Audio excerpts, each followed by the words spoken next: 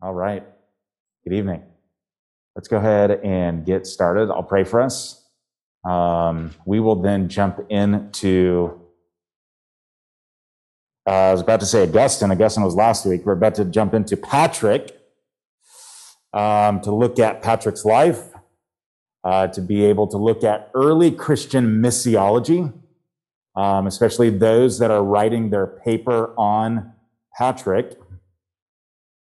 This will probably be very beneficial to you. Grace, good to see you. Good to see you, Grace. I'll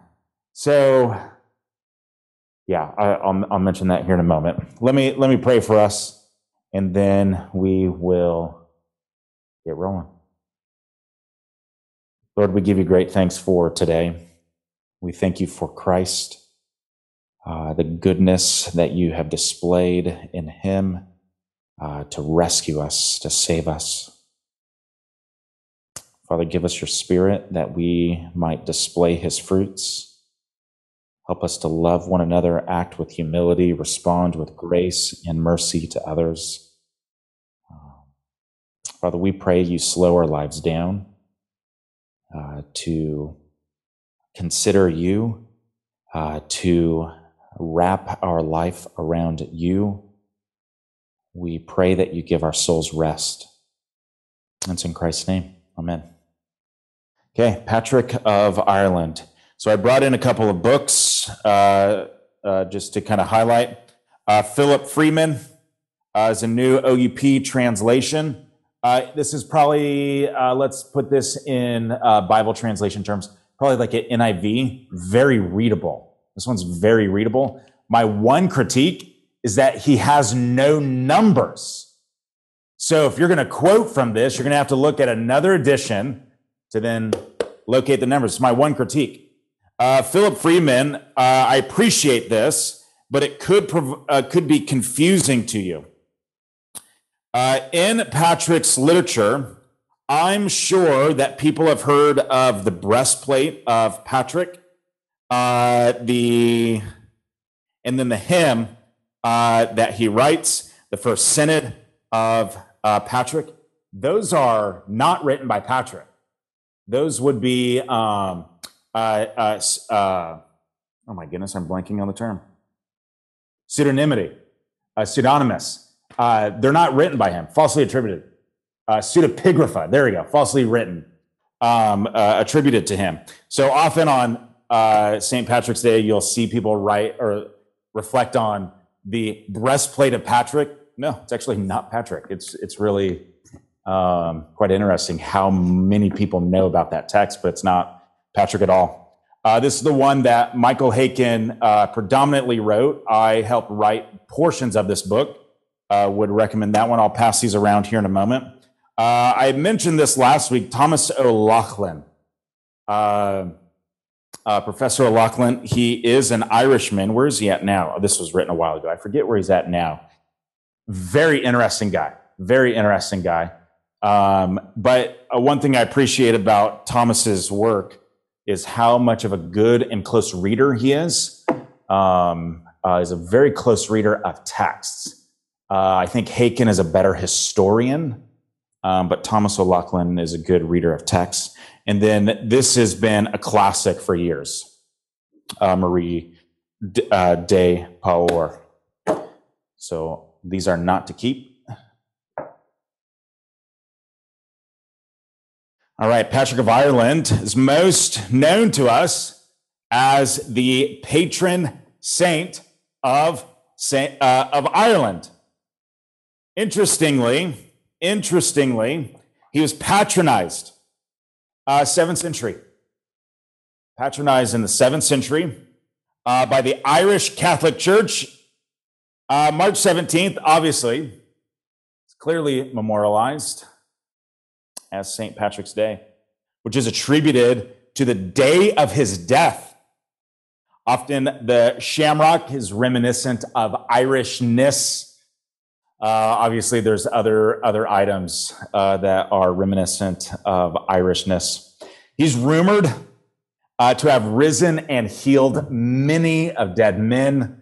I think one of the greater Irish folklore myths is that he drove out all the snakes of Ireland. It's myth. There's no historical data to suggest as much. It was probably about 3 years ago. Went to the UK and had a conference out in Finland, and we took a quick stop into Ireland. It's really interesting. For us in the States, the most expensive part is to get across the water, right? Once you're across the water, it's like taxis. It just feels like it's so inexpensive to get around. But we're able to spend probably about 3-4 days in Ireland, able to visit what's known as St. Patrick's Cathedral, and visit kind of other famous places.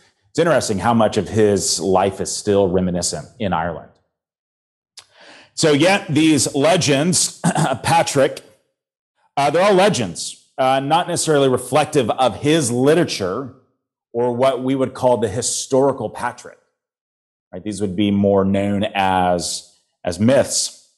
And furthermore, even the reflections in Christian art demonstrate a Catholicized version of Patrick. Again, his literature shows no signs of Roman Catholicism. And really, due to these legends, it's no wonder that Patrick maintains probably more global awareness than any other patristic figure. Right? I don't think Patrick in his day would have said, "I'll be more well known than Augustine." Right? I'm not quite sure that would be something that he would have said. It's attested that Patrick was born just prior to the 5th century, roughly 390 AD. Roughly 390 AD. So think about this. This makes him a contemporary to whom? Makes him, he was born just after Council of Constantinople. He was contemporary to Jerome, who dies 420. Contemporary to Augustine, dies 430. He sees the fall of Rome in 410.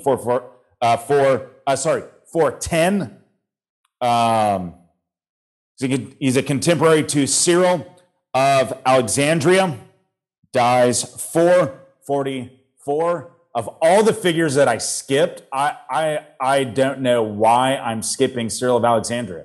That's who I'm doing the predominant of my research in right now. But I skipped him.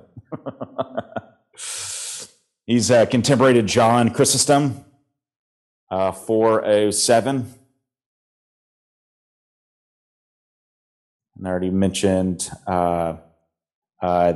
he most likely, not Council of Constantinople, he was a part of, or not a part of, born shortly thereafter, was a contemporary to Council of Ephesus, Council of Chalcedon, and witnessed many portions of the fall of the great Roman Empire, eventually falling altogether into Byzantine hands, 476. So when we think about Patrick, let's try to set up his life. One of the things I want to highlight right away, Patrick is not Irish. I think many people think that he is native to Ireland. He is not. He is a Britishman.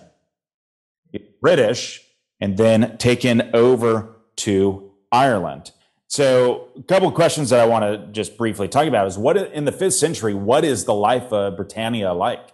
Right? This is putting us quite a bit on the outskirts of the Roman Empire when we're considering his life. So what is life like in 5th century Britannia? And so in the era of early Christianity and continued spread of the Roman Empire, Britain stood on the northwestern outskirts of the Roman rule. There was a 3rd century Roman historian, Dio Cassius gives a brief report of Roman conquests of Britain.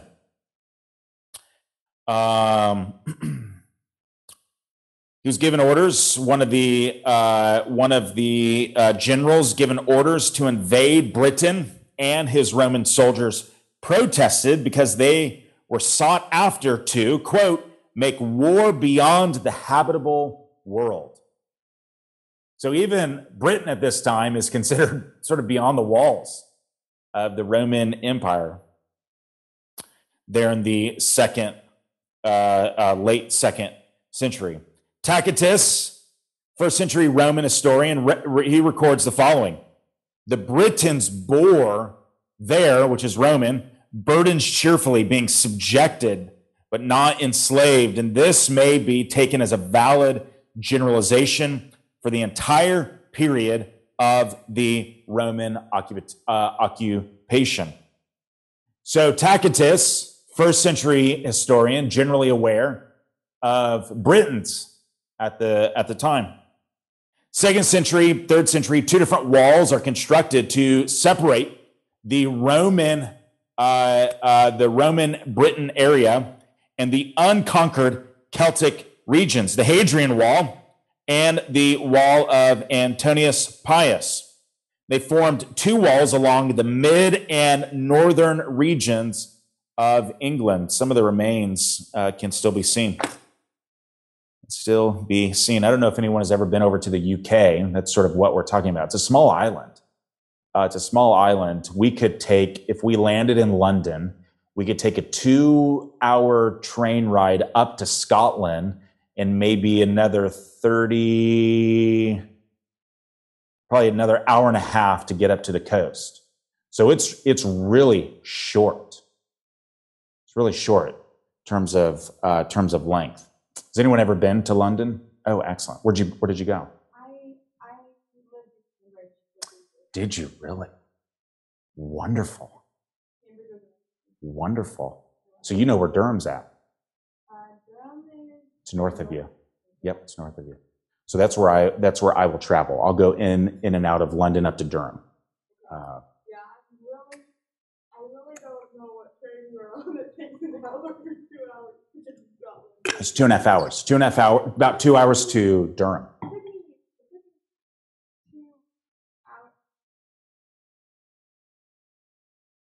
What? Okay. Interesting. Took me 2.5 hours.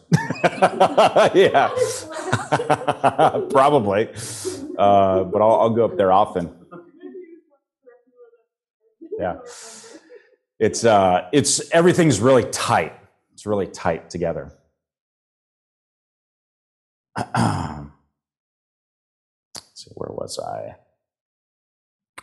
Many ex-Roman soldiers and civilians during the 4th century moved to these regions. You're out in the sort of beyond the gates of Rome. So it sort of served as a kind of resting place, retirement. It's close to the 4th century, however, that led to the comfortable Romanized British civilization, and one that would never be restored. According to R.P.C. Hansen, both a historian and theologian, this next phase of Britain's history included the circumstances which Roman rule ended in Britain. And it really could be debated on really what was the cause, right? What was the cause? This is, historians still are debated really on what was the cause overall of what was the fall? How did the fall of the Roman Empire ensue? The immediate cause of the break with Roman government. Second, the actual achievement of independence itself. And the question of whether there was a brief and partial Roman reoccupation of Britain after a formal break. So sort of the idea that I'm trying to display here is that Britain is on the outskirts of really the Roman rule. It's sort of on the cusp.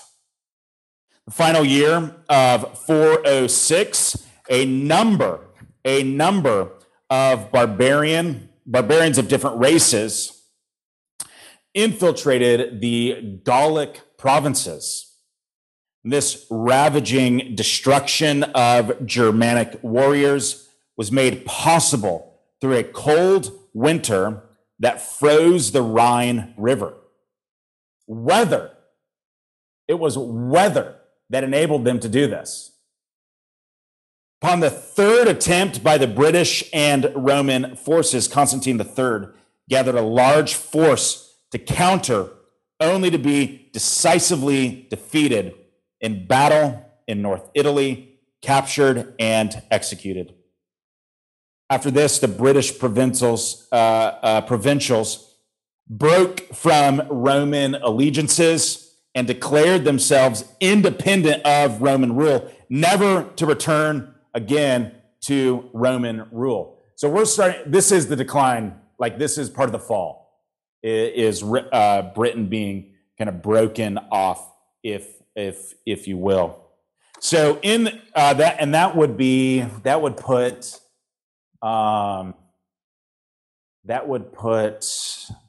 Patrick at 13, anywhere between 13 to 16 years old at that time.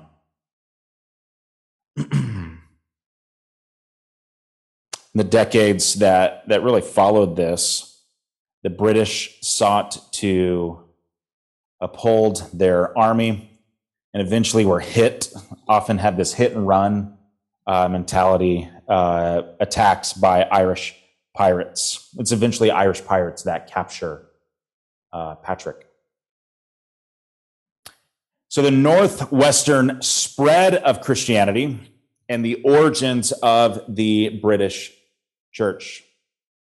There's very little evidence that is available to describe the state of the British churches in the 3rd and 4th century. It isn't really until Patrick's literature comes along that historians are able to know more about the British church, and then in addition, the Celtic church. In the Confessions itself,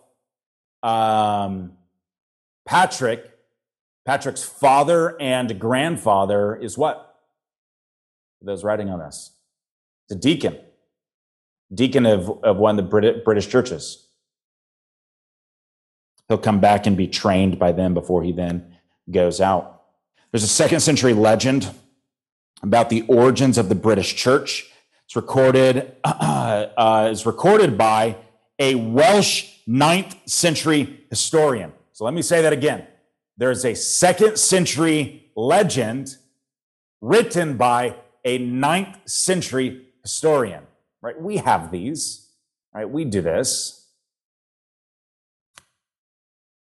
And he relates a story on how early British king accepted baptism along with sub-kings scattered throughout all of Britain. So essentially, according to this legend, Christianity goes all the way up into the British area by the 2nd century.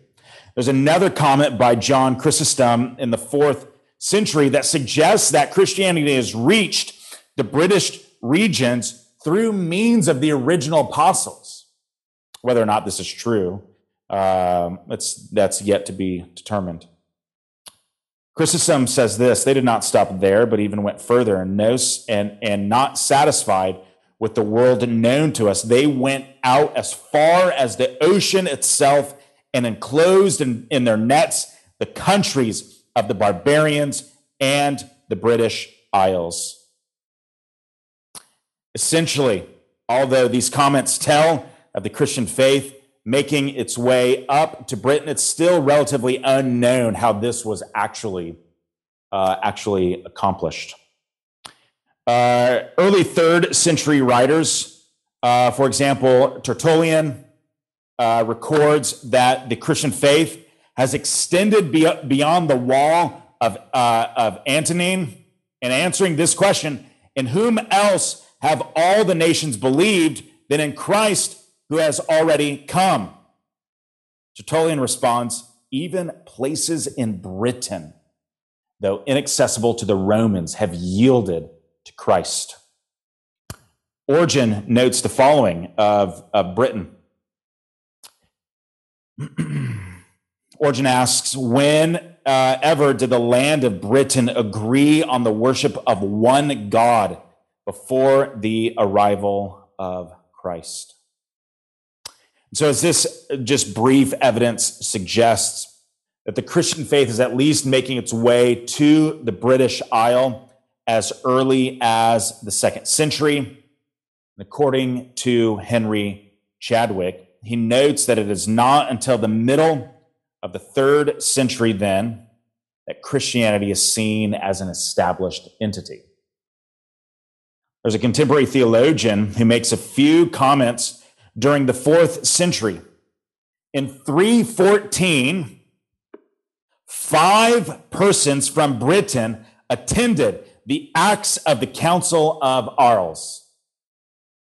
So remember, councils is where gathered bishops would reside. 5 of them would come from Britain. So the British church begins to influence the sphere of Christendom by the early 4th century. According to Athanasius, 325, the British church accepted the decrees of the Council of Nicaea, and it was represented at the Council of Sardica in 348 and supported Athanasian Christology. Furthermore, in 358, Hilary of Poitiers suggests theological fidelity of the British church to Nicene Christology, and he enrolls them on his side during the Arian controversy. Then Patrick's born. So if this is true, if these testimonies are generally true, then the British church is landing on the side of pro-Nicene adherence. It's landing on the side of pro-Nicene adherence. And then it's at this point that we see the life of Patrick, who enters into the scene. So then Patrick, born roughly 390, Roman rule roughly influenced the British province for nearly 350 years, and pro-Nicene and Orthodox Trinitarian theology may have already influenced the British church up to this point. Right, 50 years before Patrick's born, you have bishops that are recognized at the Council of Nicaea.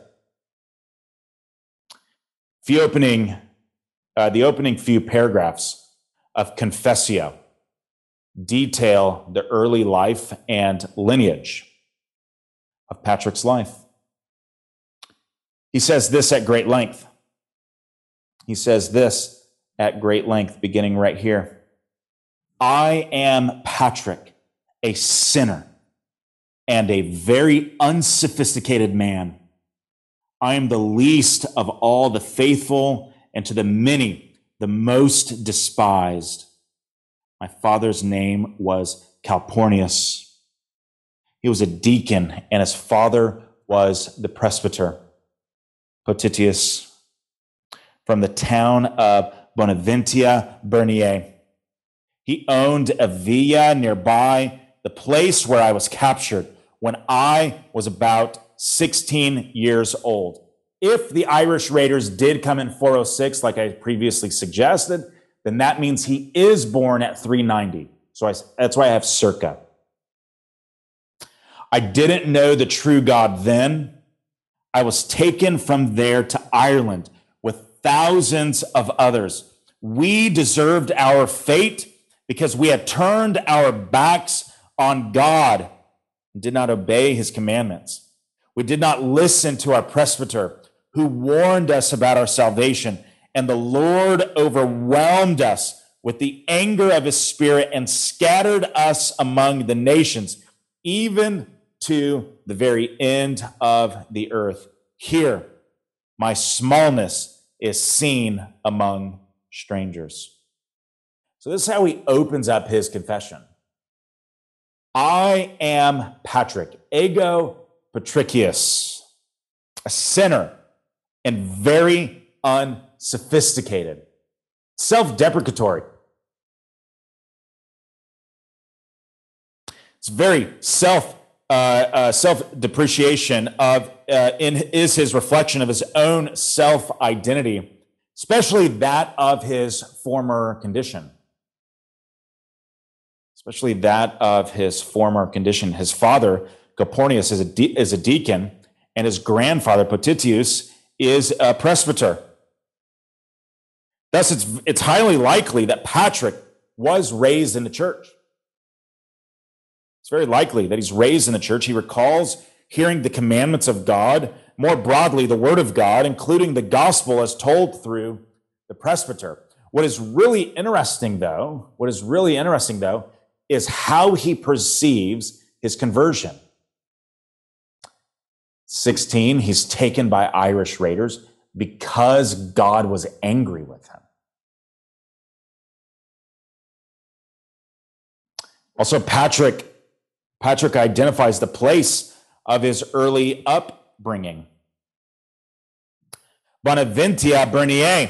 And regrettably, this hometown identification offers little help. The name of his city could be distorted through the transcription because the only city with this name known to us today is a mile from the village of Norton in Northamptonshire, which is not where he's claiming to be from. And so either city is lost or through text critical transmission of the manuscript, we've lost the city. So though an exact location is difficult to ascertain, this town does confirm then that Patrick is born and raised within Roman Britain, and more likely on the West Coast, which was more susceptible to the Irish raiders. So as he reflects on his early life, he's 16. He's 16 at the time of his capture. Notice what he says here. I want to highlight this. Let's see. Yep, right here. I didn't know the true God.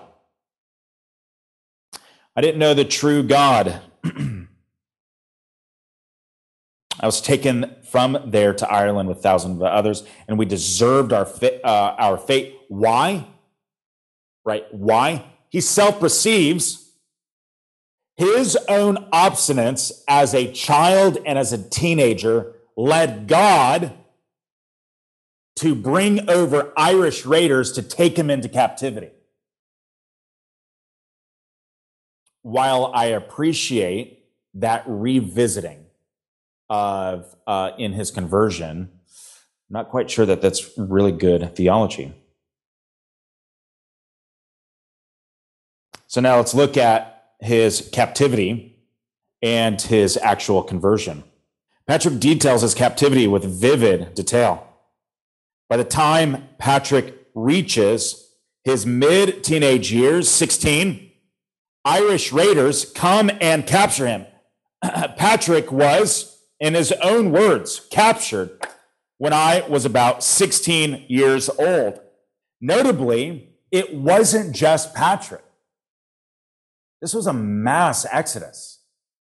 Thousands.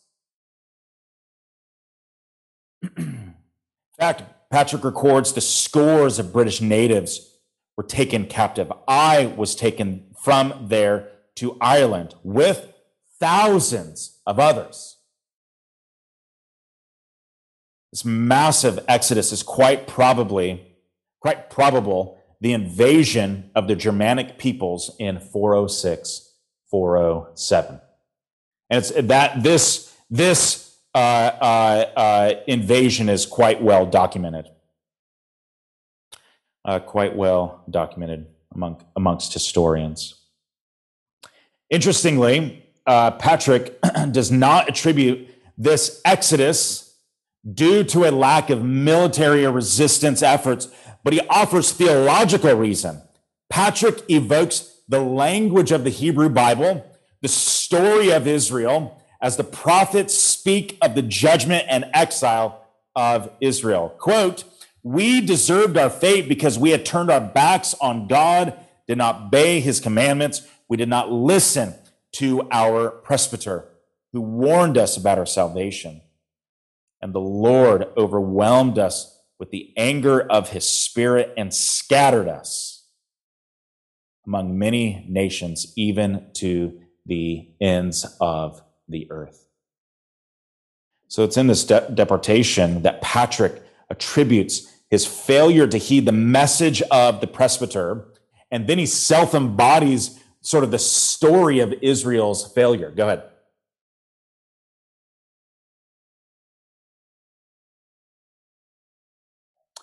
Don't know. I would need to relook at the sources there.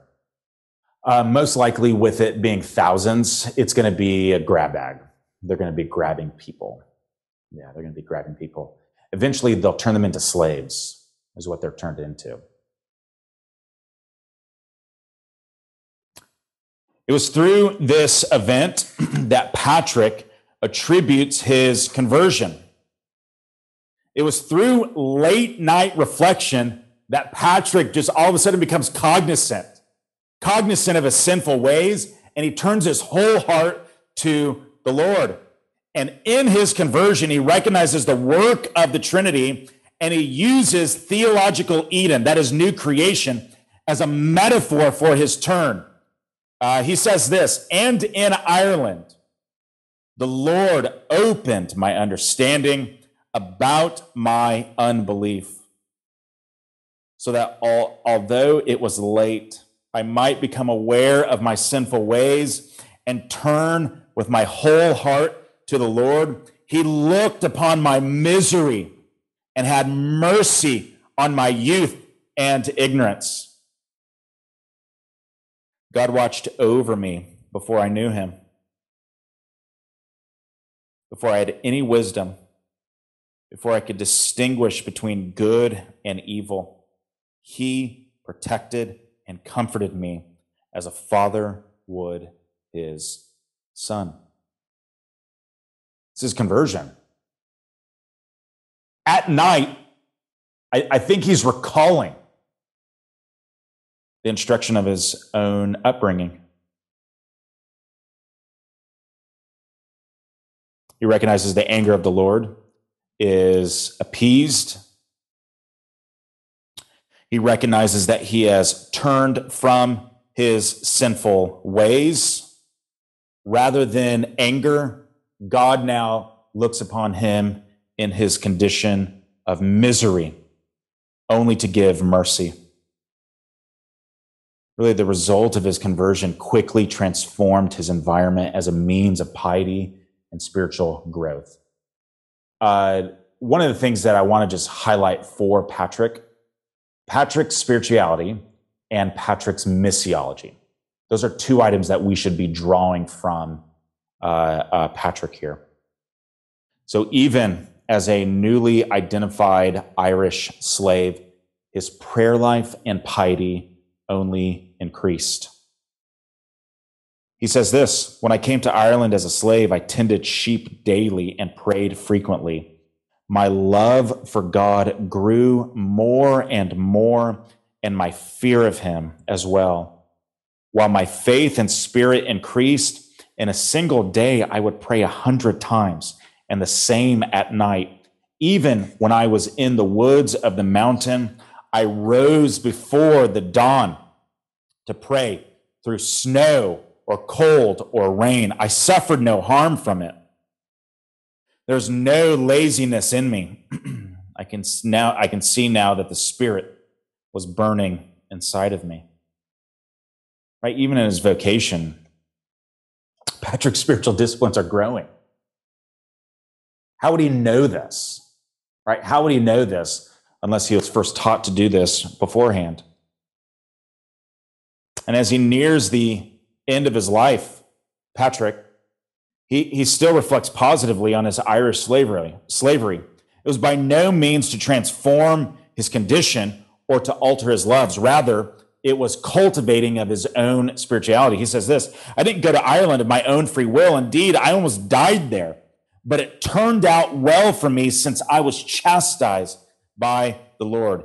God made me what I am today. someone far different than I was then, so that I might work from the care and salvation of others. At that time, I didn't even care about myself. So as he reflects on his own time, he reflects on it positively. God using these items for his own good. I wonder if we forget that. I wonder if we forget that, and I wonder if we resort to it too thinly. Right? God will work all things for your good. We often say that to others in order to soften their pain, but we often doubt it in the darkness of our own night. God bends the knee of all your trials for his glory and your good. And as he reflects on the time of his time as a slave, God used to grip the heart of Patrick, and it changed Patrick's. Through this, his sole love of self grew more towards the love and salvation for others.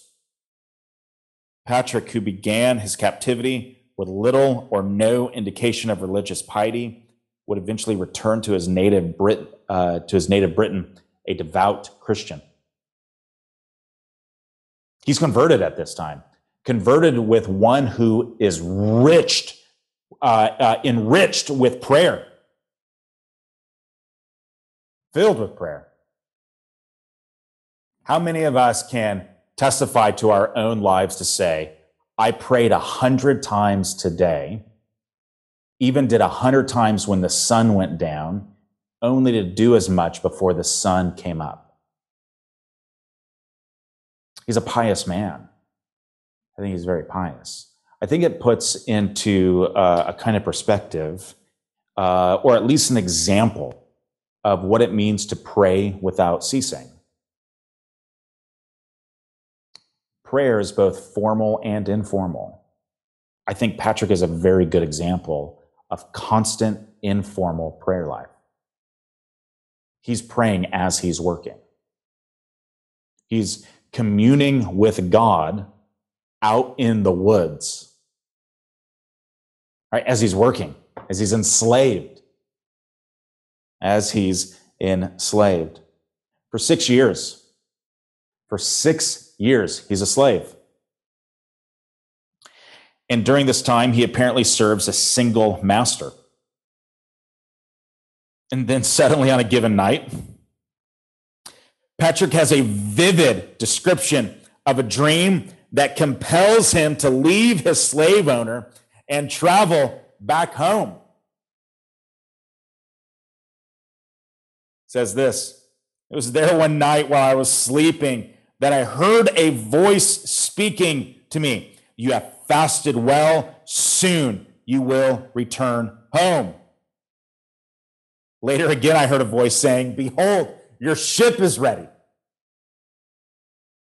So now at the age of 22, right, 6 years later, he was taken captive at age 16. Patrick now, upon hearing this voice or dream, takes voyage to trek across Irish terrain for about 200 miles. Patrick recalls, but the ship was not nearby.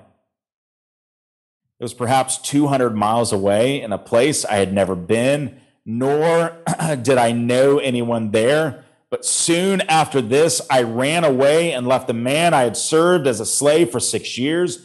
I traveled with courage from God, who guided my way toward good. I feared nothing until I came to the ship. So it appears that the dream or the voice is the divine beckoning to travel back home. And he took courage from God and trusted he would rightly steer him towards the shipyard.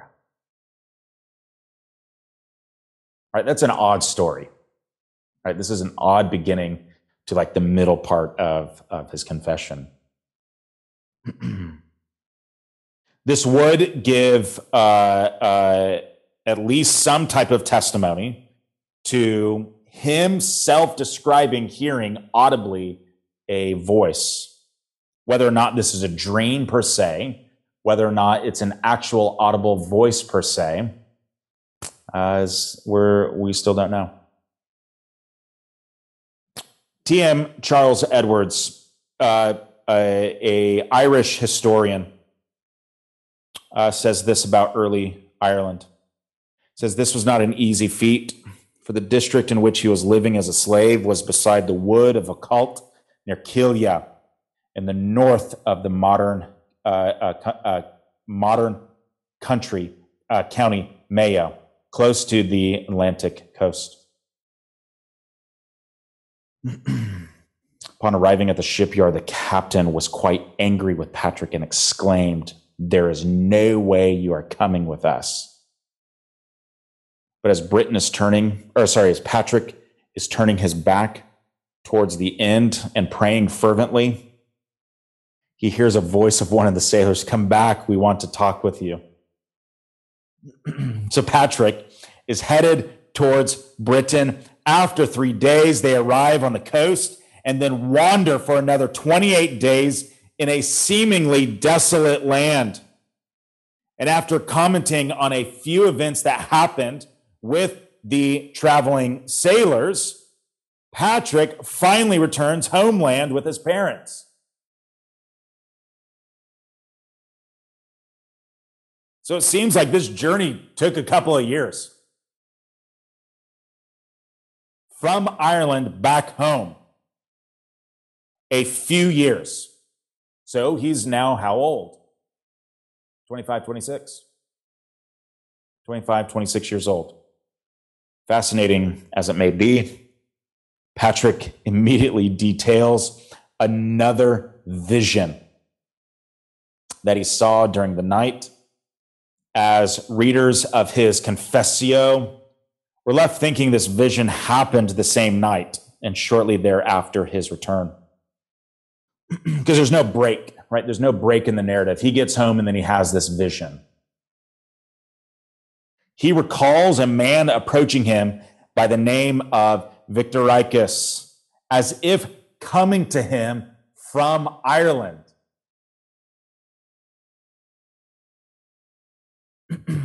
Victoricus identifies himself and hands Patrick many letters that were written from Irish men.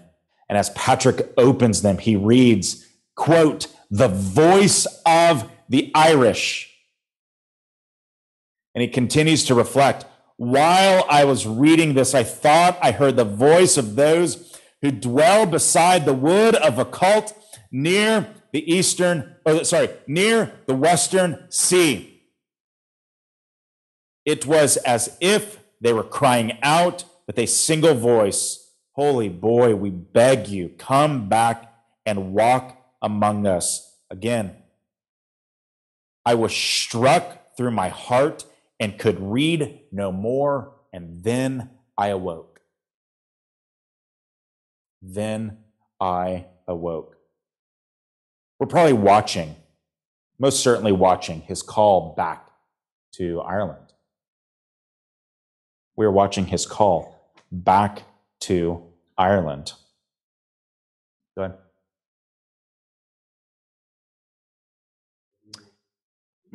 Yep. He was handed many letters. So in his dream, he's reading, right? So this vision, as Thompson suggests, was one of the turning points of Patrick's life. Perhaps the most crucial of it all was this, which decided him to go back to Ireland and to win the inhabitants to those to his own religion. To the end of his life, he considered himself to be God's chosen man to do this work. You know these people. You know people like this that have received or been on the receiving end of a very powerful call of God to go. I think we're reading this account. And as soon as Patrick returns home, Patrick receives a personal call to ministry that would cause him once more to leave Britain and to return to Ireland, not as a slave of the Irish natives, but as a slave of God. I think there's something that we have to consider. The call of God and the church's mission ought to compel us to be willing to leave home. Are we willing to leave home to go to a land? So now as we look at Patrick's education and ministerial abilities, trying to be mindful of the time. Yep. We'll take a break after this one. Patrick, in fact, he did not immediately return to Ireland. Even though this dream seemed to be right when he gets back, he did not immediately return. It appears that Patrick stayed in Britain for a number of years to receive both theological and ministerial training. At this point in Patrick's life, he's nearing 30 years of age. He's nearing 30 years of age before he's about to head back. Upon his return home, he details a few events where church leaders and persons bring up the sins of Patrick that he committed prior to his confession of Christ. These details are important because they mention that Patrick has become a bishop of the British church. I think what's really helpful to even see here is that those who are going into ministerial vocation, this is what you don't do. Have a short memory of people's sins before their conversion.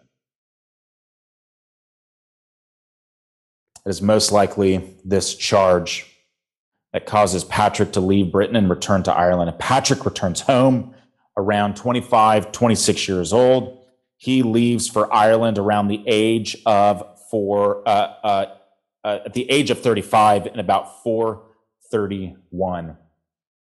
To let you know what's going on in other parts of the world, Nestorius and Cyril are debating. They start debating about 428, leading to a council of Ephesus at 431 to debate Christology. Patrick, at age 35, then leaves for Ireland.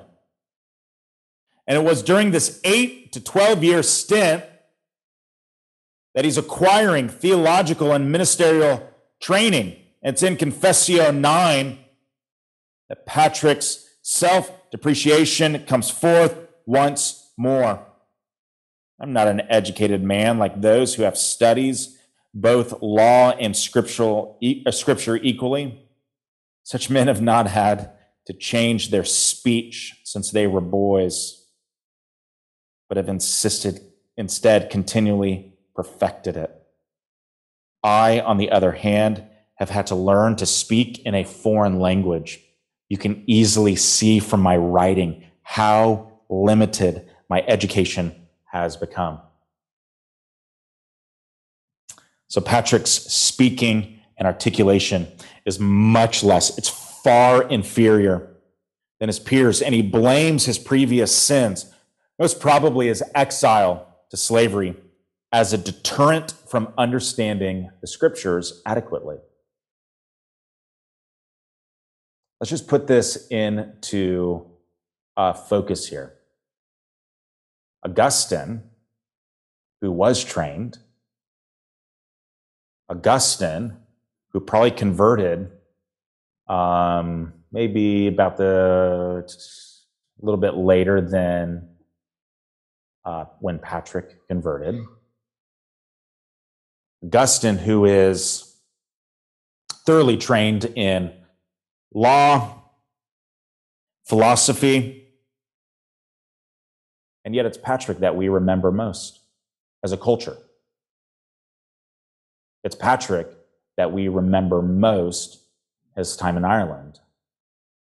And yet Patrick is probably at the diminutive level far inferior in terms of the intellect than his peers. I wonder if Patrick had a more simple prayer life than Augustine. I wonder if Patrick prayed more than Augustine. Education is not what makes you superior in the Christian realm. It's faithfulness to Christ and your own piety, often when no one is watching you. Often when no one is watching you. Patrick self-identifies as a rustic figure. He describes himself as a rustic figure, indeed unsophisticated. Even the conclusion of his confessio is in the form of an apology. Whoever you might be who comes upon these words written in Ireland by Patrick, the ignorant sinner, that none of you would say that in my ignorance I did anything worthy. I bet he dies still ashamed. But I bet he still dies ashamed of his past. Patrick composed his literature in Latin. This is how simple his Latin is. I can't hand a 6th, 7th grader Augustine's Latin, but I could hand Patrick's Latin to a 6th, 7th grader. Simple. The way that he composes his work is really simple. We even see this. Given his inadequacies, his Latin likewise suffers what would be normal, beautiful Latin prose. Hansen, I've already mentioned him, RPC Hansen, states this: he, Patrick, is not fluent. He finds it hard to express himself. Patrick's Latin, time and time again, strikes the reader as inefficient and awkward. He gropes for words. He simply fails to convey what he means, and we cannot be sure precisely what he is trying to say. Patrick himself even admits this. I was only a young man, almost a speechless boy, when I was captured, before I knew what I ought to seek out or avoid. This is why today I'm so embarrassed and I'm afraid to reveal my lack of learning. I'm not able to explain myself to educated men as clearly as my spirit and mind long to do, so that my words might match my feelings. Let's just go ahead and talk to everybody in this room. Patrick is how old when he's sent back? Roughly 35. Roughly 35. For 10 years, he is trying to grasp simple ideas so that he can go into Ireland equipped. Who does this not sound like? You. Just trying and trying and trying. Trying to get it over and over and over again. It feels like it goes in one ear, out the other. I read it, I have to flip it over, I have to read it again.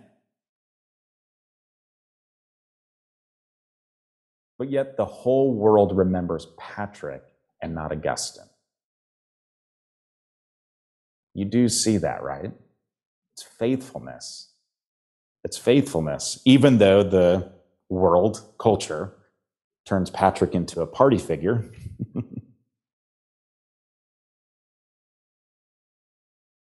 you don't know when Augustine died, but you could tell me when Patrick died.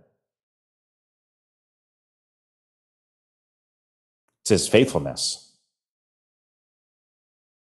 There's a sense in which humility, intellectual humility, especially for those that might have those gifts, intellectual humility is really needed for your success in the church. You will fail as a teacher and as a preacher if you stand in front of people acting in such a diminutive way, those that are before you. No one will listen to you. Constantly being talked down to. Intellectual humility is really important.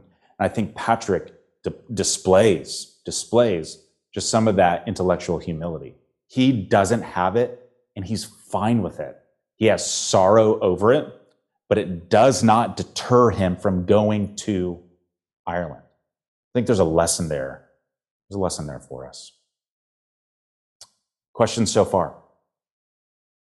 Observations so far? I have a question. Yep, who is that? Linda, go for it. Yep. Okay. When he was Roman Catholic, correct? False. He is not Roman Catholic. Okay. He is not Roman Catholic. So that, I didn't know if you heard the beginning part of the talk. I tried to make this set of arguments.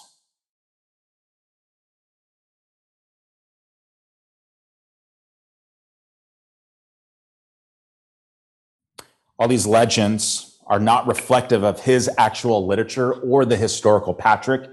Icons of him demonstrate that there's a Catholicized version of Patrick that is not the historical Patrick. So the legendized Patrick has become Catholic, yes. But, okay. But well, Patrick himself is. That probably answers my question then, because every time I hear about someone like this that is Catholic, I'm wondering if whenever they say they pray 100 times a day, are they saying the Hail Mary 100 times a day? Yeah, I don't think so. Yeah, that's a really good question. And I think let me take this quick moment, Linda, because I think it is so common. It's so common. Protestants, if I can just speak generally, Protestants love the Reformation. We love the Reformation. Martin Luther, John Calvin, Zwingli. Man, we love it because there is a clear break of Protestantism with Roman Catholicism. So we know that history. Here's the concern, especially as a historian, and especially as one who specializes in patristics. Evangelical, not even just Protestant, evangelicals' heritage is in the early church, not 17th, 18th century. There's a sense in which Patrick is still among us, right? There's probably going to be some differences, but as Linda kind of commented, how many of you before this class would have said Augustine is a Roman Catholic? How many? Yeah. I would say over half. He's not Roman Catholic. He isn't. The concept of Roman Catholicism does not emerge until the 6th, 7th century with the rise of the papacy. Roman Catholics won't say that. The rise of the papacy, Pope Leo I is where we finally start saying, got it. That's where Roman Catholicism is going to start having clearer identity elements. So Patrick is not Roman Catholic. Augustine is not. There were no written prayers for them to repeat or of course there like is. that. Yeah. Oh, of course there are. But written prayers does not automatically mean we're Roman Catholic. So like, for example, the church that I pastor at, we recite written prayers, fully recite them openly. We put them in the liturgies for our people. One of our pastors writes them. So the notion of written prayers is not distinctive to Roman Catholicism. Distinctive to Roman Catholicism is papal authority papal authority, the rule, the order of scripture and tradition, and then more prominently, the efficacy of the Pope or the efficacy of the bishop. What makes baptism and the Eucharist valid? Is it your faith? I say yes as a Protestant. Or is it who baptizes you? The efficacy of the bishop. And I say no to that. That's Roman Catholic. Yeah, that's a good sets of questions there, Linda. Thank you. Yeah, you got it. Anybody else? Yeah, good. All right, let's take a quick 5. Then we will resume. All right, so let's come back to the final elements of Patrick's life. Linda brought up a couple of items that I sort of want to just touch base on. The first lecture was how many moons ago? The first lecture was many moons ago. In that lecture, tried to give an argument to suggest that evangelicals at large have not been familiar with their patristic heritage. So as an evangelical, I read the patristics sympathetically. I read them sympathetically, read them too with a critical eye. And I think I've mentioned this story. Michael Haken is beloved friend and mentor of like 10 years now. He's an Irish Kurdish man. So the first person that he sort of turned kind of my eyes towards was Patrick. It was Patrick. So the book that's passing around, I contributed to that when I was in my doctoral studies. Michael, he is, I don't know, roughly 5'2", 5'3", that's probably too small. 5'5" to 5'8". He's smaller than me, so I look down on him. He grabs my hand as we're shaking our hands, and he says this. He says, as much as we read the Fathers, never forget the gospel. Never forget the gospel. Here, we're going to try to circle back around. He says, never forget the gospel.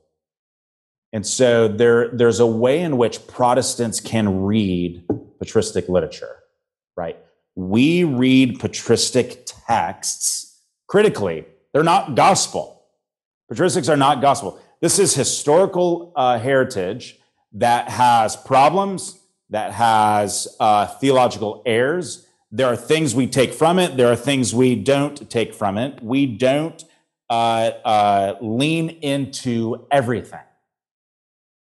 I can't tell you how many times, here, let me just ask this. How many New Testament scholars as in the Baptist world are you aware of? How many are here? There's multiple. Here, I'll just start. There's multiple New Testament scholars. There's multiple dogmatic or theological scholars. There's multiple historians. Andrew Fuller, Jonathan Edwards, even here. How many Baptist patristic scholars are there in the world? Throw out a number. Under 15. You get that. Under 15. There's a reason. Our heritage lies elsewhere. So what I want to do as a historian, theologian in the patristic world is to show this heritage needs to be recovered. This heritage thoroughly needs to be recovered. But act critically, read critically. There are good things. There are items to not take in. Yeah, when I go, so I'm a North American Patristic Society. I'm one of the conference organizers for that. It meets every May. Our membership is roughly 5 to 700, and it's across the world. Like we have scholars from Australia that come up to this, scholars from the UK, even though it's a North American conference. Every time that I go there, I know where like 10 evangelicals are at.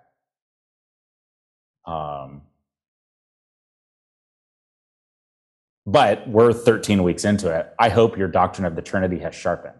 Like of all the doctrines that we've talked about, patristic Trinitarianism, I want all evangelicals without hesitation leaning into pro-Nicene Trinitarian theology.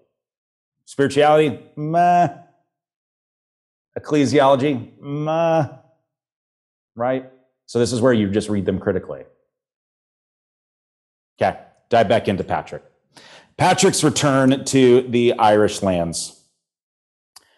Finally, Patrick returns to the Irish lands. His return to Ireland is not without opposition from his British fellows.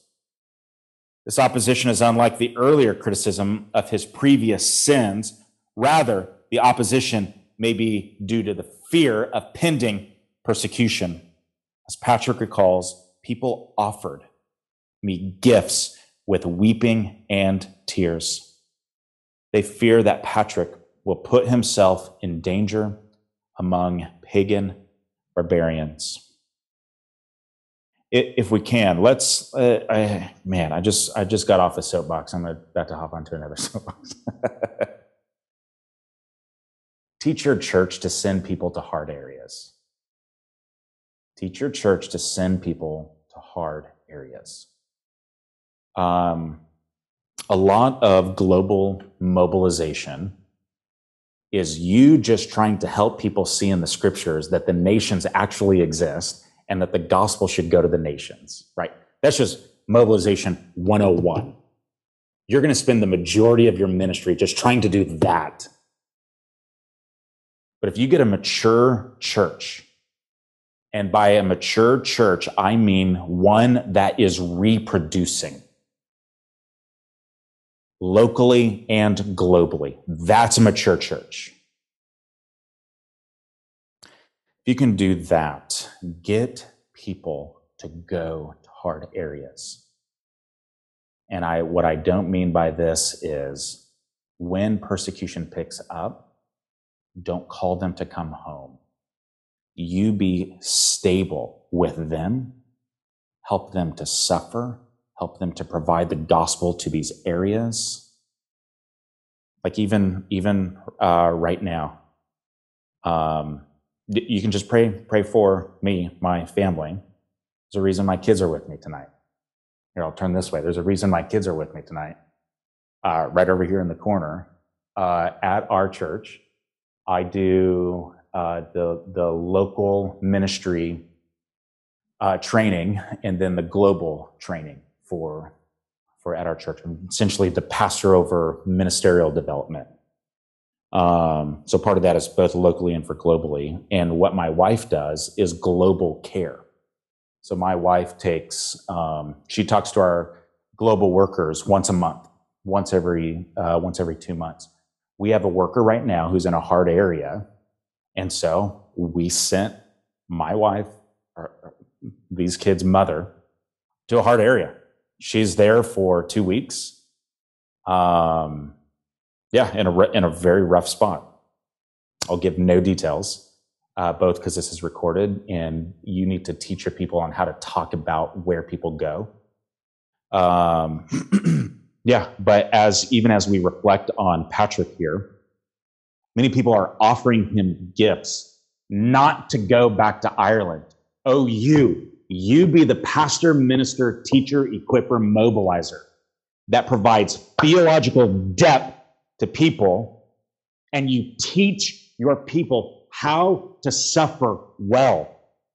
Teaching them how to suffer well means when persecution comes, they don't run away. The motive to return to Ireland is based in a Trinitarian confession, as well as a deep desire to proclaim the gospel to the Irish pagans. Look at this. Since I believe in the Trinity, I must make known the gift of God and his eternal peace without fear of danger. Implant that in your heart. Your love of mission is not because people should fear hell. Your love of mission is because your life is rooted in God and the gospel. Because trust me, when it gets hard, you'll abandon it. Unless your heart, your loves are rooted in God and the gospel, you'll leave. Look at, I just want to read this again. Right here. Implant this on your heart. Since I believe the Trinity, get that, the predication of his mission. I feel like Patrick is John Piper before John Piper was John Piper. Since I believe in the Trinity, it's the basis. I must go. Not because hell is real and people will go there, I must go. Since God, his glory, the gospel is true and I believe it, I must go. I did this mission. The mission to the Irish, so that I might come to the Irish pagans to preach the gospel and to suffer insults from unbelievers, so that I might hear reproach because of my wanderings and suffer many persecutions, including being placed in chains, while I sacrifice my free birth for the good of others. He's willing to forgo sufferings so that others may know. Patrick's Trinitarian foundation. What did you learn in Dr. Wilhite's Church History 1 class? That the Trinity matters. The Trinity is anchored for the Christian life. The Trinity is what the patristic era forged for the Christian church. His Trinitarian foundation compelled his love for the Irish. He knows that pending persecutions are coming, and yet this does not deter. This does not deter him from his mission. He seeks the good of the other. Seeks the good of the other, even knowing that it's coming. If I am worthy, I am even ready to give up my life freely and without hesitation for the sake of his name. It is Ireland. I wish to live out my life to the end if the Lord would grant my prayer. But remember, Patrick's simple, right? He's a dummy for saying that. No. He knows enough about God to do that. Teach people about God. Teach people rich theology about God and missions. The two are not antithetical. Oh, the two are not antithetical. We don't say good ecclesiology is built off of thin theology. Why would we say good missiology has no theology? We would never say that.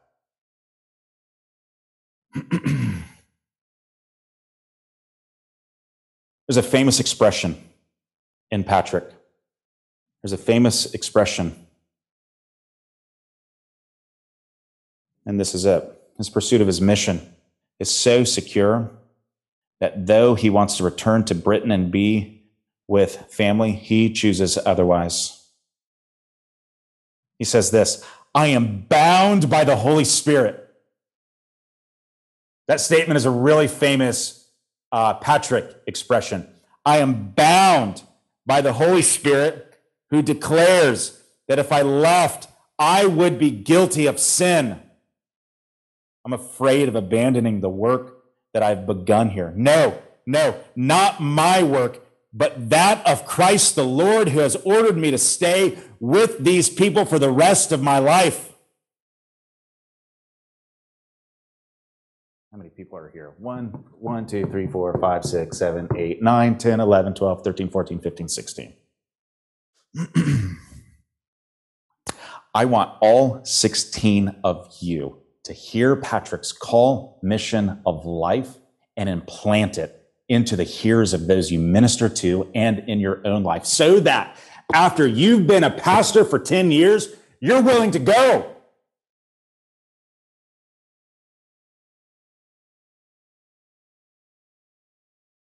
Allison and I, we ask that question every 1 to 2 years. We say, is this the year that we go? Is this the year that we go? Allison felt called to missions when she was 21 years old. 21 years old. She then meets me after she has spent 3 years on the field. And then what do? I bring her home. She's still doing missions. She's not planted in a culture. She's mobilization. She does mobilization. She does global care. She does training on this side to send people. She, her help has sent 1, 2, probably 3 to 4 people, units. It's a question we ask once every 2 years. We ask it every 1 to 2 years. And so this expression, being bound by the Holy Spirit, is part of the Trinitarian compulsion to stay until his death.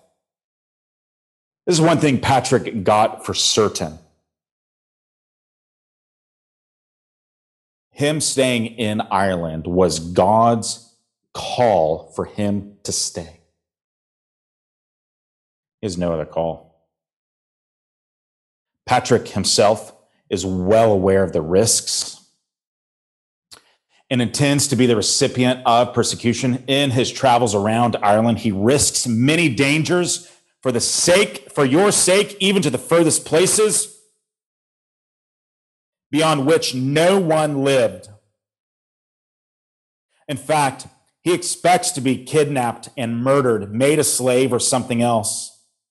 And Patrick's love for the conversion of these Irish folk supersedes his fear of death. He says this, if I have ever done anything good for the sake of my God that I love, I ask of him that I might be able to shed my blood with those converts and captives for the sake of his name. Even if it means I will not be granted a grave, or that my poor body will be torn apart by dogs or wild animals or devoured by the birds of the air. I firmly believe that if this should happen to me, I will have gained my soul as well as my body.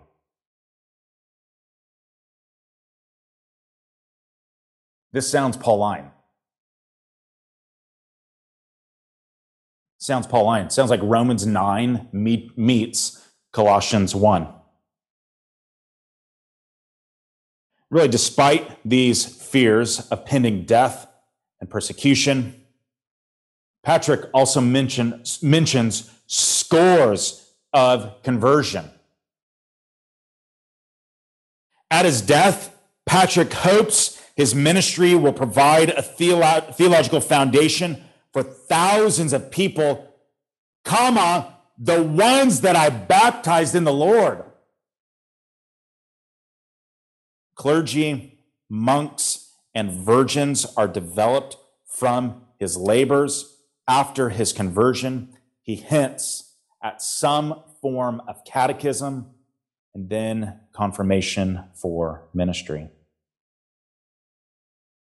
He says this as he's nearing kind of the end of his book. I'm in great debt to God, who gave me such grace so that many people have been reborn in him and then brought to have been brought to completion. Clergy have also been ordained for these people who are now coming to the faith, the ones the Lord has brought to himself from the ends of the earth. Really, Patrick's evangelistic and teaching endeavors had such an impact that it transcended social systems. Sons and daughters of Irish kings being converted, becoming monks and virgins for Christ. Right, we talked about this not too long ago when we talked about Gregory of Nyssa's Life of Macrina, right? The concept of female monasteries, they'd be known as virgins.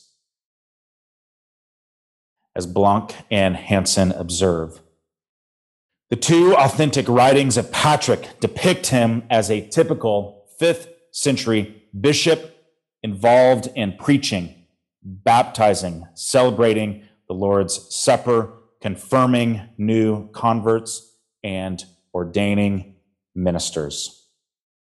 Before we dive into Patrick's Trinitarian theology, a couple just reflections about his life. 16, he's in Ireland. He doesn't go back to Ireland until what age? Higher, 30 to 33. 30 to 35. Yep, 30 to 35. I'm second guessing myself. 22. Is at 22. Does not return for another few years. 25, 10. He's 35 years old before he heads back. Oh, man, how many times have we mentioned this? Age and time and training and equipping go together. It goes together. Take your time being equipped, and yet do it quickly. Take your time learning and meeting with God. Be eager to go and have the community and maturation, have a mature community that watches your maturation of knowing when to be let out. If you can envision, let's see, Kentucky horse races, right? We lived in Kentucky for a little bit, so horse race analogy is coming to mind. It takes lots of energy to get the horse into the blocks. I don't know if you've ever watched this. Then they close it behind the horse. You got to open that quick because the horse starts to panic, right? Here's ministry training. I need you as eager as that horse to minister to the world. But you need the church, you need ministers, you need pastors, you need professors to equip you and to also tell you, not yet. Until that is pulled and you get to sprint.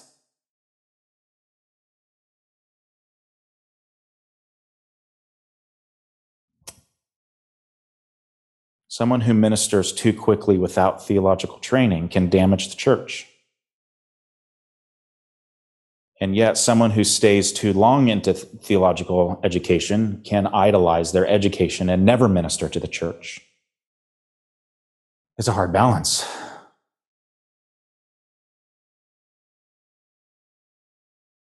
It's a hard balance.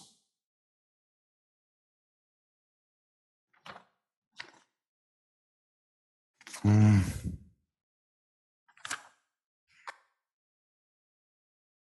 keep rolling. Trinitarian confession. I want to look a little bit at his Trinitarian thought life. Rule of faith. Yep. Yeah, go for it. Yep. Yep.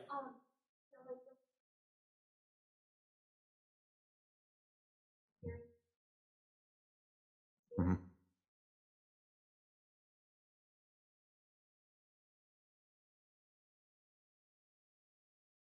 Mm-hmm. Mm-hmm. Yes, very much so. Very much so. Mm-hmm. Mm-hmm. Mm-hmm. Mm-hmm. Mm-hmm.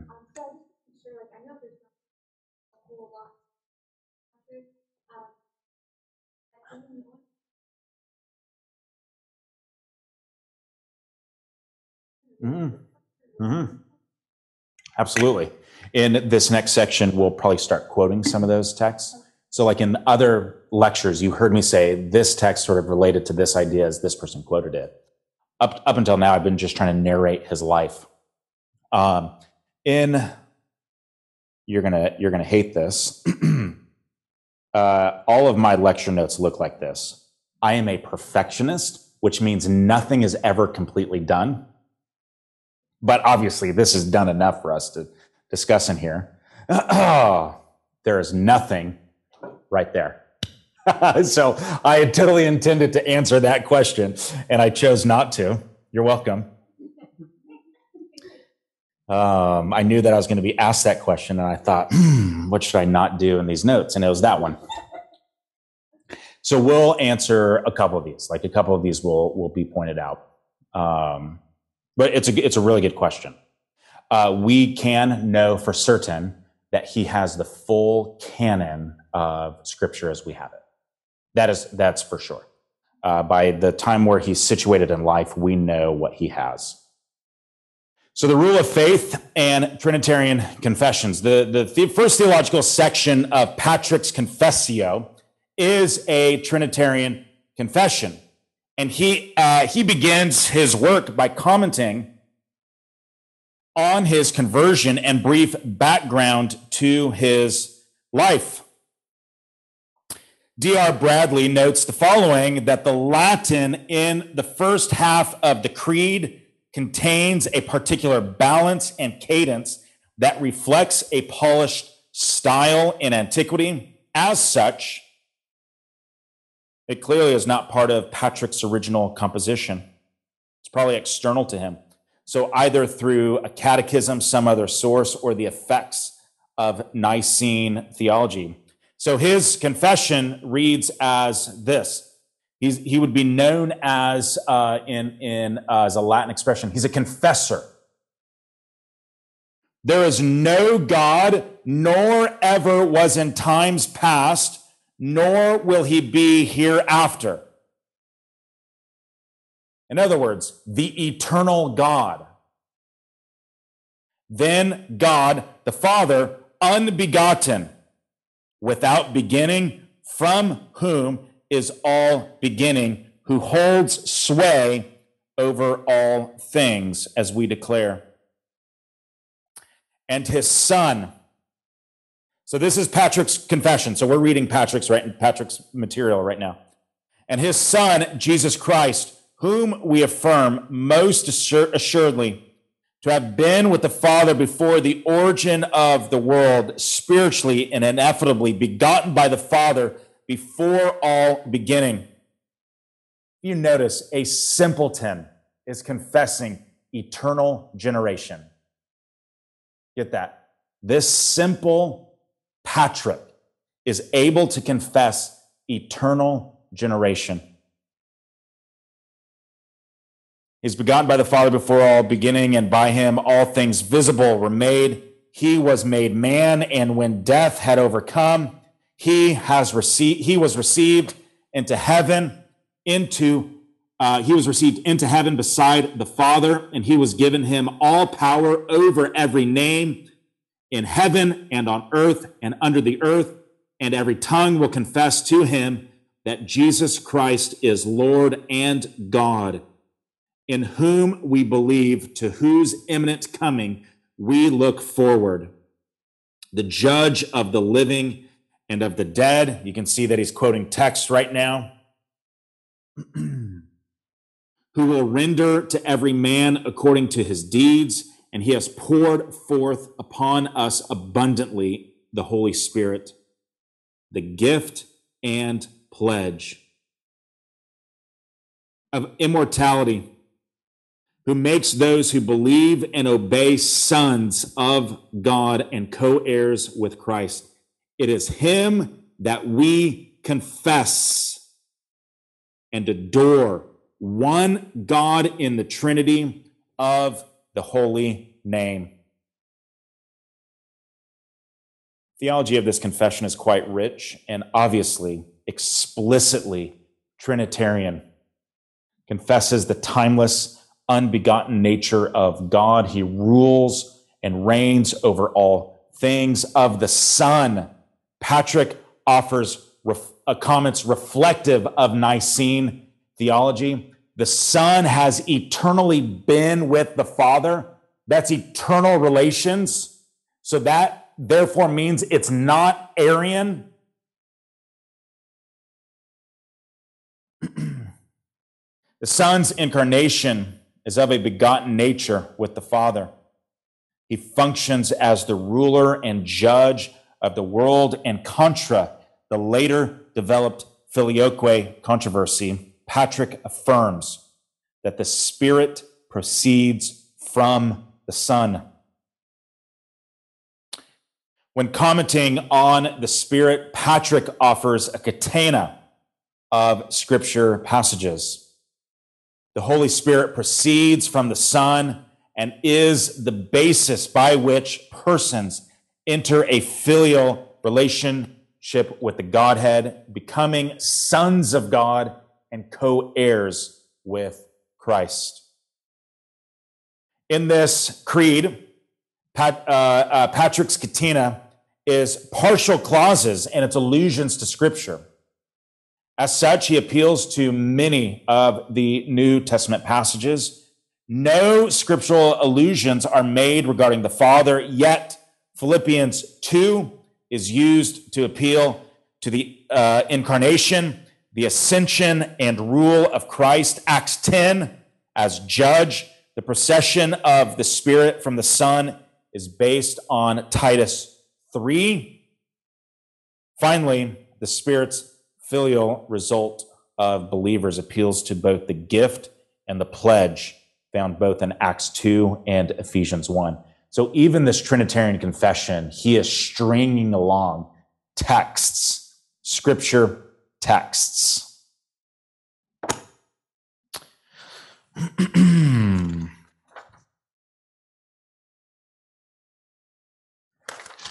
Any questions? Let's take a 5-minute break. Patrick's piety, both in terms of prayer and mission.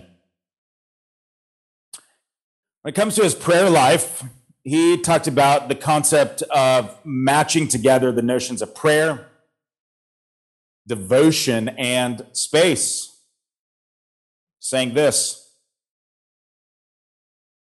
when I came to Ireland as a slave, I tended sheep daily and prayer frequently. You notice there's a sense of vocation and a spiritual practice. His work and his piety are not separated there. I tended to sheep and I prayed. My love of God grew more and more, my fear of him as well, while my faith and spirit increased. Notice this: in a single day, In a single day, I would pray 100 times and the same at night. Even when I was in the woods on the mountain, I rose before dawn to pray through snow or cold or rain. I suffered no harm from it, and there was no laziness in me. I can now see that the Spirit was burning inside of me. There's one thing I appreciate about Patrick's piety here.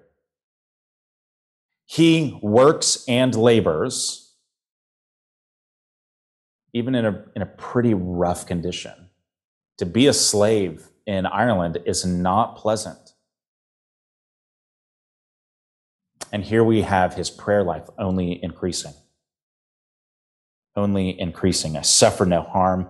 No laziness was in me. Rather, he perceives it that the Spirit of God dwelling in him, it's burning inside of him. So the kindling of the Spirit provides energies for him to then pursue God. Patrick, at another point, essentially sees someone praying inside of him. I wonder if this is just uninformed language about Romans 8. The Spirit gives us words that even in our prayer life are too deep for words to actually be expressed. At another time, I saw someone praying inside of me as if I were within my own body. I heard him praying above me. That is above the inner man, and he was praying powerfully with sighs. But at the end of the prayer, he said that he was the Spirit. I woke up then and remember what the apostle said. The Spirit helps the weakness in our prayers. For we do not know what we should pray for, but the Spirit himself prays for us with unspeakable sighs that cannot be expressed in words. And again, the Lord, our advocate, speaks for us. There's a sense of preservation in his prayer life as well. So may God never separate me from the people he has brought for himself at the ends of the earth. I pray to God that he give me perseverance and allow me to remain a faithful witness to him until the end of my life for his sake. There is a relationship. There is a relationship. Your prayer life and preservation are connected. That's one end. The other end is God himself preserving you. If our preservation was solely dependent upon our prayers, Lord, help us. All right, Lord, help us. Notice how he even responds to these difficulties. He notes that Irish captivity led to his salvation. He notes that the Irish captivity was the means by which God opens his understanding. And in Ireland, the Lord opened my understanding about my unbelief so that although it was late, I might become aware of my sinful ways and turn with my whole heart to the Lord my God. He looked upon my misery and had mercy on my youth and ignorance. God watched over me before I knew him, before I had any wisdom, before I could distinguish between good and evil. He protected and comforted me as a father would his son. Even in the notion of an unconverted state, Patrick still perceives of God's preservation over his life. I wonder if we don't think about that enough, even as Christians. I think we quickly say God preserves Christian lives, but do we say God preserves the life of those not redeemed?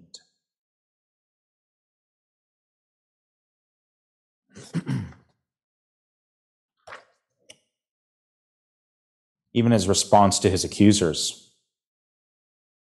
When I was accused by some of my supervisors who came forward and accused me of sins contrary to my work as a bishop, on that day I was struck down mightily and might have fallen in this life and for eternity.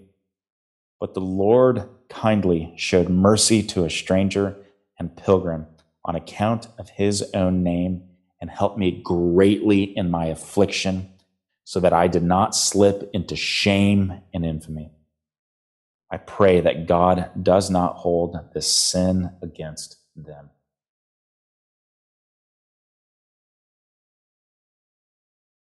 Ministry is for those who are thick-skinned. Those going into ministry of any sort, you need thick skin. People will come up to you complaining. Some will throw accusations at you. Some not true. And you have to learn how to deal with that. You can't control information about you.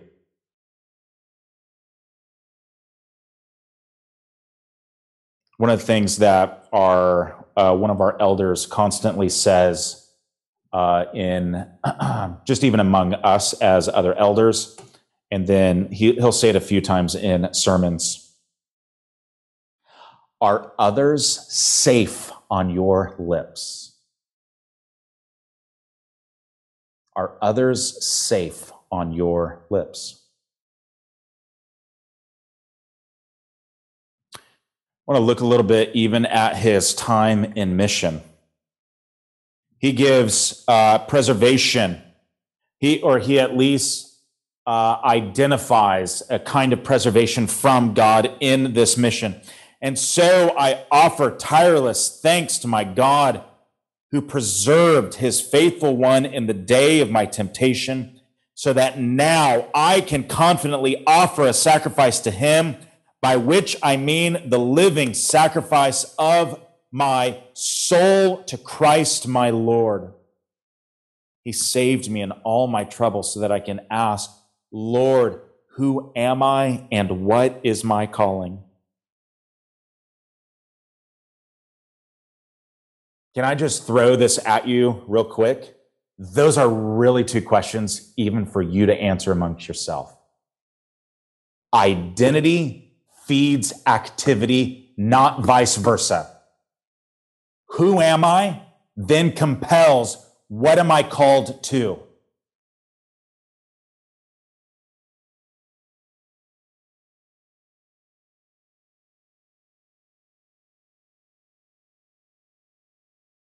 I already mentioned this.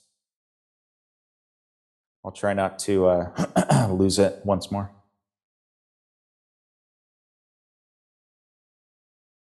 Part of this is it's just really helpful to find just these ideas in the Christian tradition. These are conversations we just recently had with our global workers in training.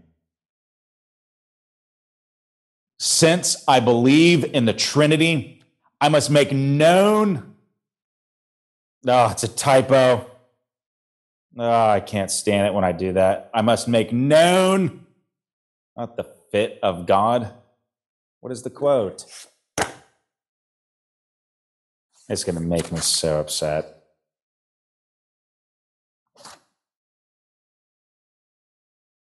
I must make known. I must make known the. Oh my goodness. Give me a second.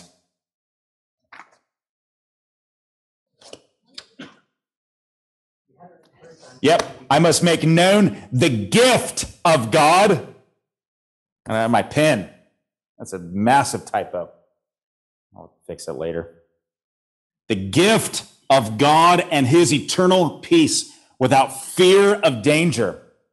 I must faithfully spread the name of God everywhere, so that after I die, I will leave an inheritance for my brothers and children, thousands of people, the ones I have baptized.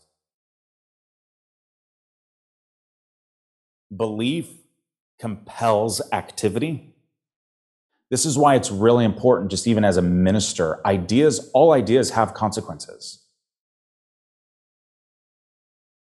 Do not be taken that ideas are neutral. They are not. Ideas might not, the outcome of such ideas might not be known right away. They might be harder to ascertain. But even here, his missiology is informed by his Trinitarianism. It's informed by a sense of calling. It's compelled by desiring to leave behind a heritage. And I think it's a heritage that he's not trying to seek fame. I don't see him seeking fame here. I must faithfully spread the name of God everywhere. It's faithfulness. It's faithfulness.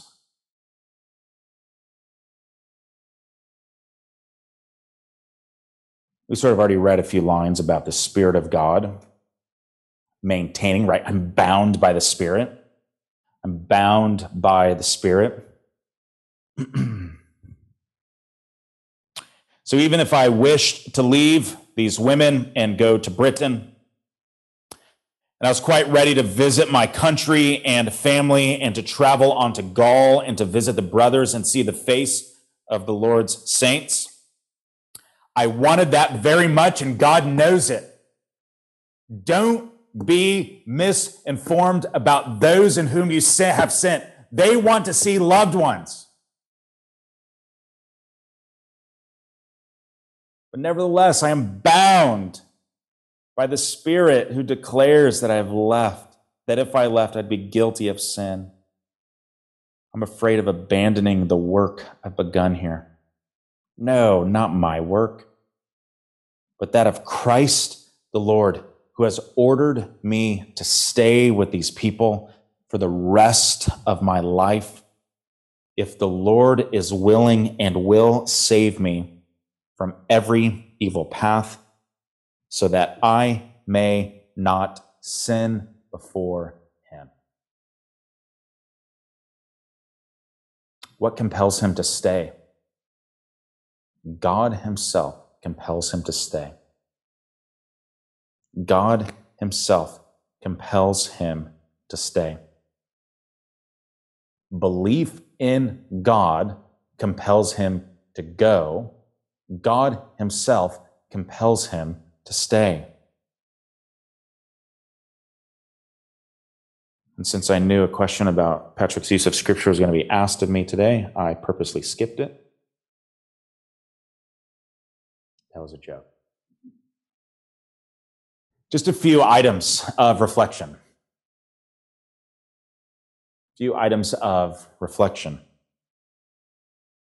Trinitarian confessionalism is the theological foundation of the simplest Christian. Ego patricius, I am Patrick, a sinner, most rustic. And yet, right after that, he confesses Nicene Trinitarian theology. Nicene Trinitarian theology. We did this a little bit when we covered pro-Nicene theology. Take the Nicene Confession, put it in one column. In column 2, figure out how many scriptures you can find to uphold those ideas. The Christian church, unapologetically, should be able to confess Nicaea.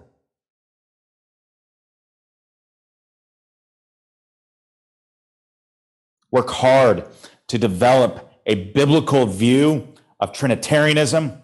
Ask people you trust, friends, pastors, theologians, to help wrestle with you. For example, I've talked a little bit about some of the training we do at our own church, the church that I pastor. Session 1 of missiological training. It's 2 full sessions of Trinitarian theology.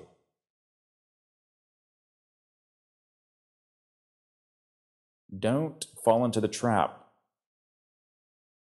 that theology is not practical.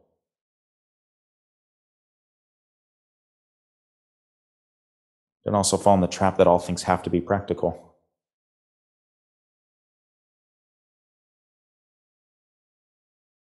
Second, develop a rich prayer life through the mundane events of each day. Right? Especially as a missionary, life is monotonous. It's not always exciting. Good grief, our life here is not always exciting. Let's just be honest. Learn how to pray in your mundane life. Learn how to pray in mundane practices in your day. The 3 of us tomorrow will do what? Our chore list tells us we're going to clean the kitchen. Everyone has to clean their kitchen. As a very mundane activity, feeling like there's no spiritual value in it. Learn to pray in those times. Learn to develop a rich prayer life, even in the most mundane events of each day. Third, one of the things I didn't trace that's sort of connected to this is Greco-Roman education. We're used to an educational model that says when you're 18, you then go off to college. If college is part of your life. If not, sometimes you'll go straight into the workforce. But I'm talking about what are our vision of education. After 18, you graduate in 2 years, 22. Maybe you pursue master's work. Maybe you wait just a little bit. But you might finish education by the time you're 30, give or take. That is not Greco-Roman educational practices. That is not. For Patrick to kind of go back to training at age 25, goodness, no. Put that in perspective. A 12-year-old would finish education, and only the elite would go on to the next one. 12.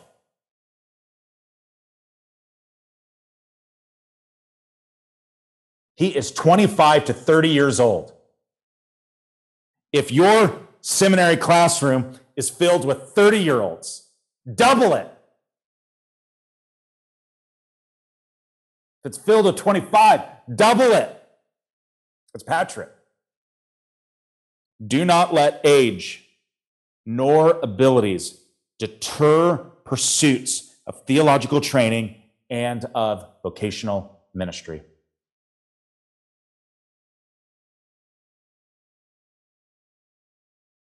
Those in the university would look at Patrick and call him the washout.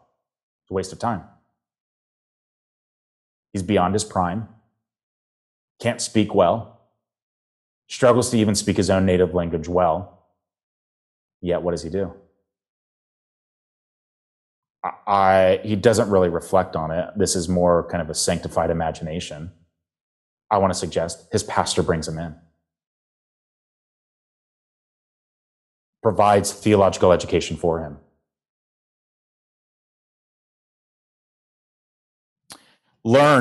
Fourth, learn to reflect upon suffering with gratitude and through the lens of sovereignty. Right? This is now the second time that we're seeing this in the fathers. They go back and see all things upheld by God and through God's hand. No events happen outside of God's hand. And every father that we've kind of looked at in the past couple of weeks looks through the halls and throws verses to these past events. Learn to reflect upon suffering with gratitude. I think this goes without saying. Fifth, consider missions as a vocation. Consider missions as a vocation.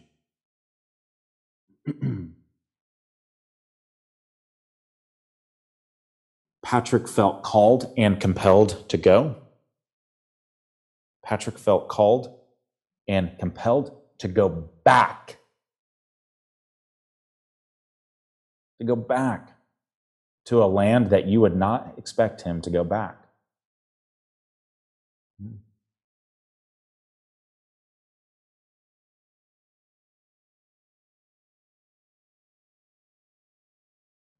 It's a really good question. How specific do I feel, or do I perceive a specific call to a place and location? So I don't want to, I want to try to be as general as the scriptures are. Go therefore and baptize in the name of the Trinity, all ethne. All nations, all panta ethne is not continents. We have to break the vision that all nations is continental. All ethne are ethnic linguistic people groups. So, what is the church's mission? To reach every ethne. So, I think it's a pretty broad target. Do I feel called and compelled to go? Yes. Where do I feel called and compelled to go? You probably have some freedom. Join a team where work is already being done. Our church has a specific vision of what that looks like. We want to we want to pursue unengaged and unreached people groups.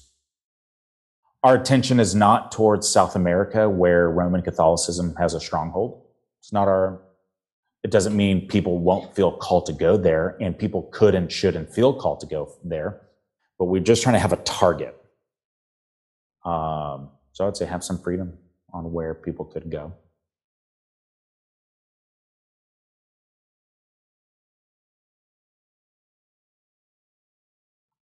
He feels called to go to Ireland. Should I feel called to go to Central Asia?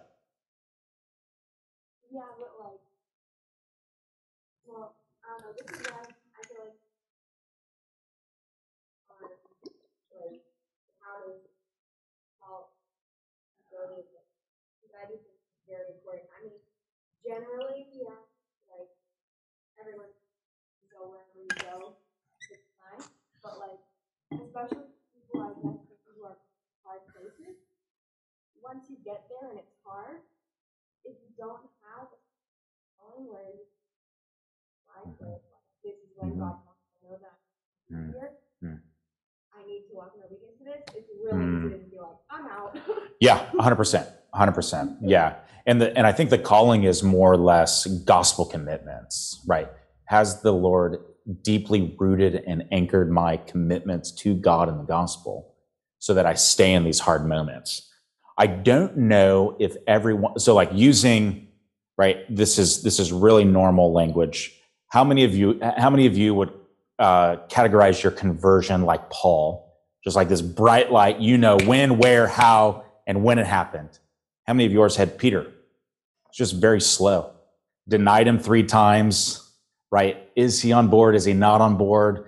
He's really over anxious, but yet fully, where's that conversion actually happen? Right? It's a little bit muddled. I'd probably suggest missions is likewise. Some people probably wake up and be like, there is nothing else I'm going to do. This, and there. Where others, I think it's probably they're rolling into it. Did that answer what you're shooting for? Yeah.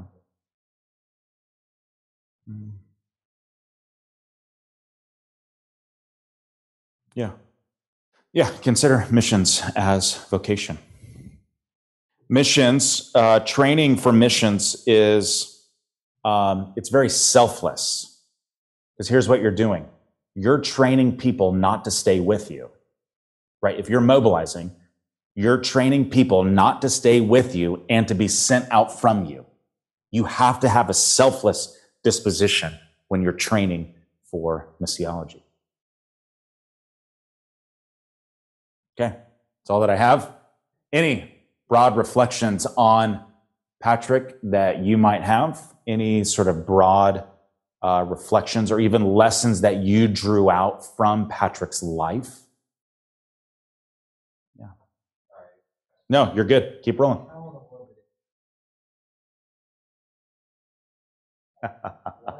I know. How did it turn into that? I don't know when the party atmosphere latched onto it. I don't know when. But hopefully this is a sense of recovery, right? What we're doing, trying to recover the original vision of Patrick.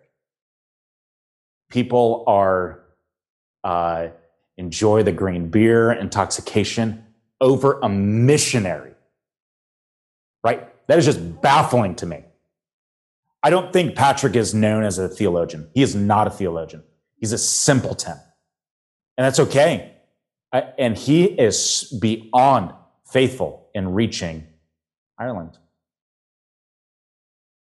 I don't know where it came from.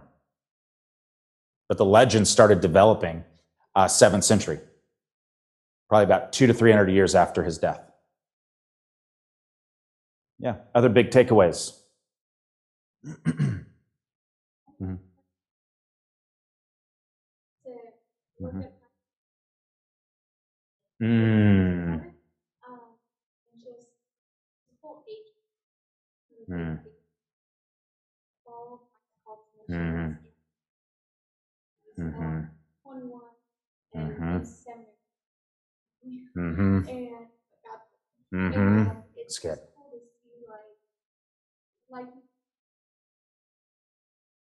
Mm-hmm. Right now, I thought Mm-hmm. was the process. Mm-hmm. And I'm seeing God. That's right. To get some attention. That's right.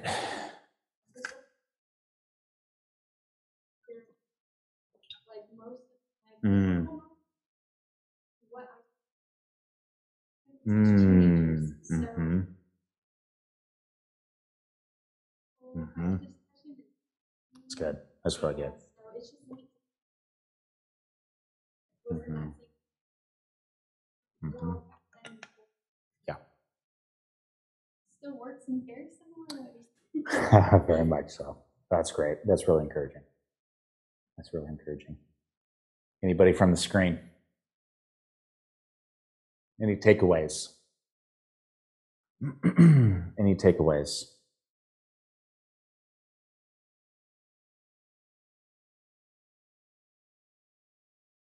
Okay. Let's call it a night. Call it a night 30 minutes early. We okay with that? Have a wonderful, wonderful Thanksgiving holiday and break. Be safe. We'll see you in 2 weeks. Okay. Bye, everybody.